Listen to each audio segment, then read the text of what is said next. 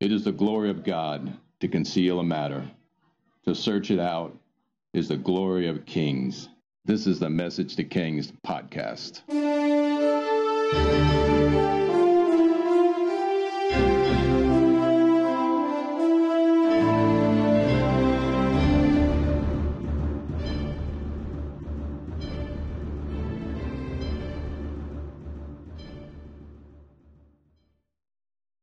Episode 225, Daniel's Final Revelations. Daniel 10. In the third year of Cyrus, king of Persia, a revelation was given to Daniel, who was called Belshazzar. Its message was true, and it concerned a great war. The understanding of the message came to him in a vision. At that time, I, Daniel, mourned for 3 weeks. I ate no choice food, no meat or wine touched my lips, and I used no lotions at all until the 3 weeks was over. On the 24th day of the first month, as I was standing on the bank of the great river, the Tigris, I looked up, and there before me was a man dressed in linen, with a belt of fine gold from Uphaz around his waist. His body was like topaz, his face like lightning, his eyes like flaming torches, his arms and legs like the gleam of burnished bronze, and his voice like the sound of a multitude. Now this is clearly the pre-incarnate Christ, which is visiting Daniel. I mean, the eyes like flaming torches, arms and legs like the gleam of burnished bronze, his voice with the sound of the multitude. This is Jesus. There's no one else. Daniel 10:7. I, Daniel, was the only one who saw the vision. Those who were with me did not see it, but such terror overwhelmed them that they fled and hid themselves. So I was left alone, gazing at this great vision. I had no strength left. My face turned deathly pale, and I was helpless. Then I heard him speaking, and as I listened to him, I fell into a deep sleep, my face to the ground. A hand touched me and set me trembling on my hands and knees. He said, Daniel, you who are highly esteemed, carefully consider the words I'm about to speak to you, and stand up, for I have now been sent to you. And when he said this, I stood up, trembling. Then he continued, do not be afraid, Daniel. Since the first day of you have set your mind to gain understanding and to humble yourself before your God, your words were heard, and I have come in response to them. But the prince of Persian kingdom resisted me 21 days. Then Michael, one of the chief princes, came to help me, because I was detained there with the king of Persia. And now I've come to explain to you what will happen to your people in the future, for the vision concerns a time yet to come. Okay, so maybe this isn't Jesus, but another angel. But I mean, the description is so Jesus. And we know another angel now is involved, and his name is Michael, and he's the warrior archangel, and he's awesome. I can't tell you I actually understand how they were held back by dark forces for 21 days. We got this angel, or it's Jesus. He was detained by the king, with the king of Persia, by the prince of Persia, and Michael rescued him. And immediately upon his 21-day fast, it sounds like Jesus or an angel, they were sent, and he came to Daniel to speak to him, to give him understanding of this vision of the great war that he had seen. It's absolutely amazing if you consider, and I'm not going to try to explain because I don't know how they were detained and the heavenly warfare stuff there. There's a lot to, even try to comprehend there. But the fact that heaven's answer was dispatched when he started to fast and pray is a really interesting thing. And the fact that heaven's answer was delayed and heaven's answer didn't arrive on earth where it was sent from heaven for 21 days. That's fascinating. Like the extra prayer brought the answer that was delayed. And that's what really gets me. And it's fascinating concept that something you've been praying and praying and praying isn't going to just come overnight. And it's something that you pursue over time and you never give up, or just the answer comes in time. You're praying for a miracle, it doesn't come, but a healing comes over time. That's still an answer to prayer, or it's a delayed miracle you see in your life. But that God actually provides that there is a spiritual element to it that involves a warfare that we don't understand. That's an interesting thing and something to consider. And it's, on the practical side, never give up. Daniel is awestruck by the encounter and speechless, and that's his standard response. One more thing, too, the guys with him didn't see Jesus, but Daniel did. He was so faithful that his eyes managed to see the one he worshipped. But the others, they couldn't see him. And they were terrified. They felt him, but they didn't see him. Daniel 10:15. While he was saying this to me, I bowed with my face toward the ground and was speechless. The one who looked like a man touched my lips, and I opened my mouth and began to speak. I said to the one standing before me, I am overcome because of anguish because of this vision, my Lord, and I feel very weak. How can I, your servant, talk with you, my Lord? My strength is gone. I can hardly breathe. Again, the one who looked like a man touched me and gave me strength. Do not be afraid. You are highly esteemed, he said. Peace, be strong now, be strong. And when he spoke to me, I strengthened and said, Speak, my Lord, since you have given me strength. So he said, Do you know why I have come to you? Soon I will return to fight against the prince of Persia, and when I go, the prince of Greece will come. But first I will tell you what is written in the book of truth. So we have a book of truth in heaven, and it appears like a history book of history, since we are about to hear about history before it happens, and they called it the book of truth. Daniel 11:2. Now then I tell you the truth. 3 more kings will rise in Persia, and then a 4th, who will be far richer than all the others. And when he has gained power by his wealth, he will stir up everyone against the kingdom of Greece.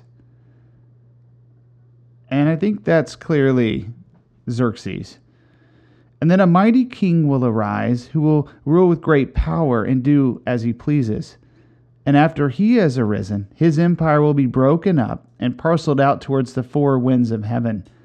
It will not go to his descendants, nor will it have the power he exercised, because his empire will be uprooted and given to others. The Persian Empire will be cut into 4 pieces. And now we have another introduction to this guy who's going to be representative of the Antichrist. We basically get the missing period of biblical history here between the Old and the New Testaments. Daniel 11 and 12 are going to be the bridge, basically, histories written ahead of time. And we'll probably, insert some podcast and show it, how it was spoken before it happened. But we'll cover it fairly quickly here. Daniel 11:5. The king of the south will become strong, but one of his commanders will become even stronger than he, and will rule his own kingdom with great power. And after some years they will become allies. The daughter of the king of the south will go to the king of the north to make an alliance, but she will not retain her power, and he and his power will not last. And in those days she will be betrayed, together with the royal escort and her father and the one who supported her. One from her family line will arise to take her place. He will attack the forces of the king of the north and enter his fortress. He will fight against them and be victorious. He will also seize their gods, their metal images, their valuable articles of silver and gold, and carry them off to Egypt. And for some years he will leave the kingdom of the north alone. Then the kingdom of the north will invade the realm of the king of the south, but will retreat to his own country. His sons will prepare for war and assemble a great army, which will sweep on like an irresistible flood and carry the battle as far as his fortress. Then the king of the south will march out in a rage and fight against the king of the north, who will raise a large army, but it will be defeated. And when the army is carried off, the kingdom of the south will be filled with pride and will slaughter many thousands. Yet he will not remain triumphant, for the kingdom of the north will muster another army, larger than the first, and after several years he will advance with a huge army fully equipped. And in those times many will rise against the king of the south, and those who are violent among your own people will rebel in fulfillment of the vision, but without success. Then the king of the north will come and build up siege ramps and will capture a fortified city. The forces of the south will become powerless to resist. Even their best troops will not have the strength to stand. The invader will do as he pleases. No one will be able to stand against him. He will establish himself in the beautiful land and will have the power to destroy it. He will determine to come with the might of his entire kingdom and will make an alliance with the kingdom of the south. And he will give him a daughter in marriage in order to overthrow the kingdom, but his plans will not succeed or help him. Then he will turn his attention to the coastlands and will take many of them, but a commander will put an end to his insolence and will turn his insolence back on him. And after this, he will turn back toward the fortresses of his own country, but will stumble and fall to be seen no more. See the extreme detail? I mean, we'll cover, I gotta just say, we're going to cover this kingdom of the north and the south because this is such detail written ahead of time before it even occurs in history. Daniel 11:20. His successor will send out a tax collector. You see the detail? To maintain the royal splendor, and in a few years he will be destroyed, yet not in anger or in battle. He will be succeeded by a contemptible person who have not have given the honor of royalty. He will invade the kingdom when his people feel secure, and he will seize it through intrigue. And then an overwhelming army will sweep away before him. Both it and a prince of the covenant will be destroyed. And after coming to an agreement with him, he will act deceitfully, and with only a few people he will rise to power. And when the richest provinces feel secure, he will invade them and will achieve what neither his fathers nor his forefathers did. He will distribute plunder, loot, and wealth among his followers. He will plot the overthrow of fortresses, but only for a time. With a large army, he will stir up strength and courage against the king of the south. And the king of the south will wage war with the large and very powerful army, but he will not be able to stand because of the plots devised against him. Those who eat from the king's provisions will try to destroy him. His army will be swept away, and many will fall in battle. The two kings, with their hearts bent on evil, will sit at the same time and lie to each other, but to no avail, because an end will still come at the appointed time. The king of the north will return to his own country with great wealth, but his heart will be set against the holy covenant. He will take action against it and then return to his own country. And at the appointed time, he will invade the south again, but this time the outcome will be different from what it was before. Ships of the western coastlands will oppose him, and he will lose heart. And then he will turn back and vent his fury against the holy covenant. He will return and show favor to those who forsake the holy covenant. His armed forces will rise up to desecrate the temple fortress and will abolish the daily sacrifice. Then he will set up an abomination that causes desolation. With flattery, he will corrupt those who have violated the covenant. But the people who know their God will firmly resist him. Those who are wise will instruct many, though for a time he will fall by the sword or be burned or captured or plundered. And when they fall, they will receive a little help. And many who are not sincere will join them. Some of the wise will stumble, so that they may be refined, purified, and made spotless until the time of the end. For it will still come at the appointed time. So you can imagine this historical detail, but we're paralleling something here. We see a symbolic picture of the Antichrist again, especially that desolation of the, abomination that causes desolation. I mean, that's almost word for word Revelation. So we see this parallel going on. And it says, even some of the wise will stumble. And we're going back to this mark of the beast thing, too, where even some of the wise will stumble. But interesting, in this case, it says, so that they may be refined, purified, and made spotless. And then we're talking about the end of the age, too. So there's this interesting parallel in speech going on. Daniel 11:36. The king will do as he pleases. He will exalt and magnify himself above every god, and he will say unheard of things against the God of gods. He will be successful until the time of wrath is completed, for what has been determined must take place. He will show no regard for the gods of his ancestors or the one desired by women, nor will he regard any god but will exalt himself above them all. Instead of them, he will honor a God of fortresses, a God unknown to his ancestors. He will honor with gold and silver, with precious stones and costly gifts. He will attack the mightiest fortresses with the help of a foreign god, and will greatly honor those who acknowledge him. He will make them rulers over many people and distribute the land at a price. And at the time of the end of the king of the south, he will engage him in battle. And the king of the north will storm out against him with chariots and cavalry and great ships. He will invade many countries and sweep through them like a flood. He will also invade the beautiful land.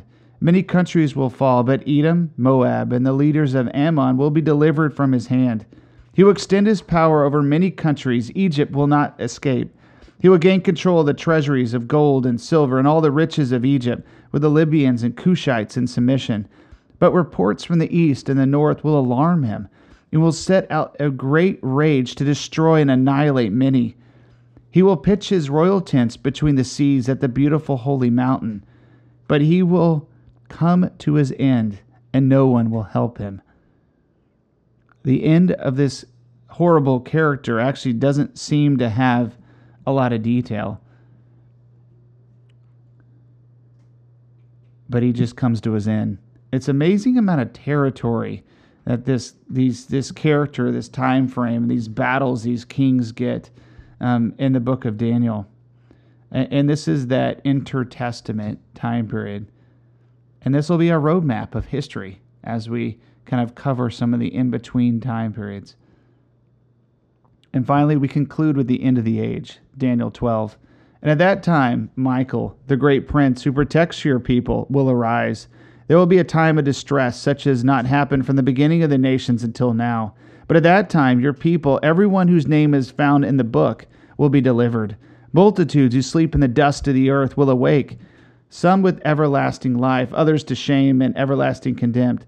Those who are wise will shine like the brightness of the heavens, and those who lead many to righteousness like the stars forever and ever. But you, Daniel, roll up and seal the words of the scroll until the time of the end. Many will go here and there to increase knowledge. Then I, Daniel, looked, and there before me stood two others, one on this bank of the river and one on the opposite. One of them said to the man clothed in linen, who was above the waters of the river, "How long will it be before these astonishing things are fulfilled?" The man clothed in linen, which is above the waters of the river, lifted his right hand and his left hand towards heaven, and I heard him swear by him who lives forever, saying, "It will be for a time, times, and half a time. And when the power of the holy people has been finally broken, all these things will be completed." I heard, but I did not understand. So I asked, "My Lord, what will be the outcome of all this be?" He replied, "Go your way, Daniel, because the words are rolled up and sealed until the time of the end. Many will be purified, made spotless and refined, but the wicked will continue to be wicked. None of the wicked will understand, but those who are wise will understand. From the time that the daily sacrifice is abolished and the abomination that causes desolation is set up, there will be 1,290 days. Blessed is the one who waits for and reaches the end of 1,335 days. As for you, go your way till the end. You will rest, and then on the end of the days, you will rise to receive your allotment." Daniel was undone by this revelation, and he set himself to fast and receive revelation. He was undone originally by this vision of this great war, and then he had this encounter, and then he was undone. And then the angel, or as Jesus, touched him, and he arose, and he had strength to have this conversation, this heavenly conversation about the future, which he won't understand. And in response to this fast, warfares occurred in the spirit until there was a breakthrough on the 21st day, and it appears Jesus and Michael show up to tell Daniel about the intertestament time period in the end of the age. And this is how Daniel finishes his book. I find the last line really interesting. It's not with a comment on the return to Israel, but just this final revelation. And Daniel will soon die of old age, the Grand Vizier of the Persian Empire. His legacy is really endless. He covered Israel during the entirety of the exile period. He led the Babylonian and Persian worlds. He set up the return of Israel and provided for it, and he could have personally helped fund part of the restoration of their entire city of Jerusalem. He compiled and organized most of the Old Testament.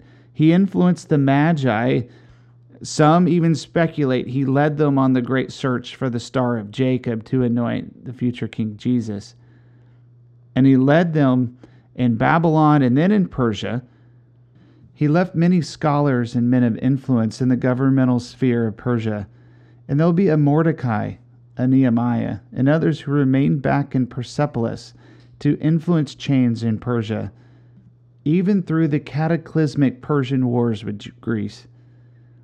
As the remnant packs up to go back to Israel, 30,000 plus prepare to move themselves back to Israel. Daniel probably falls ill at this time, and some maybe even wonder if he's actually dying. He probably oversees the final stages of the move, and with great fanfare, he blesses their journey. And as for Daniel, the Lord's words were instructions to him, and they summarize the great blessing he was and the awesome purpose he fulfilled. The final words of his book conclude his life. And as for you, go your way. You will rest, and in the end of days you will rise and receive your allotment or great reward.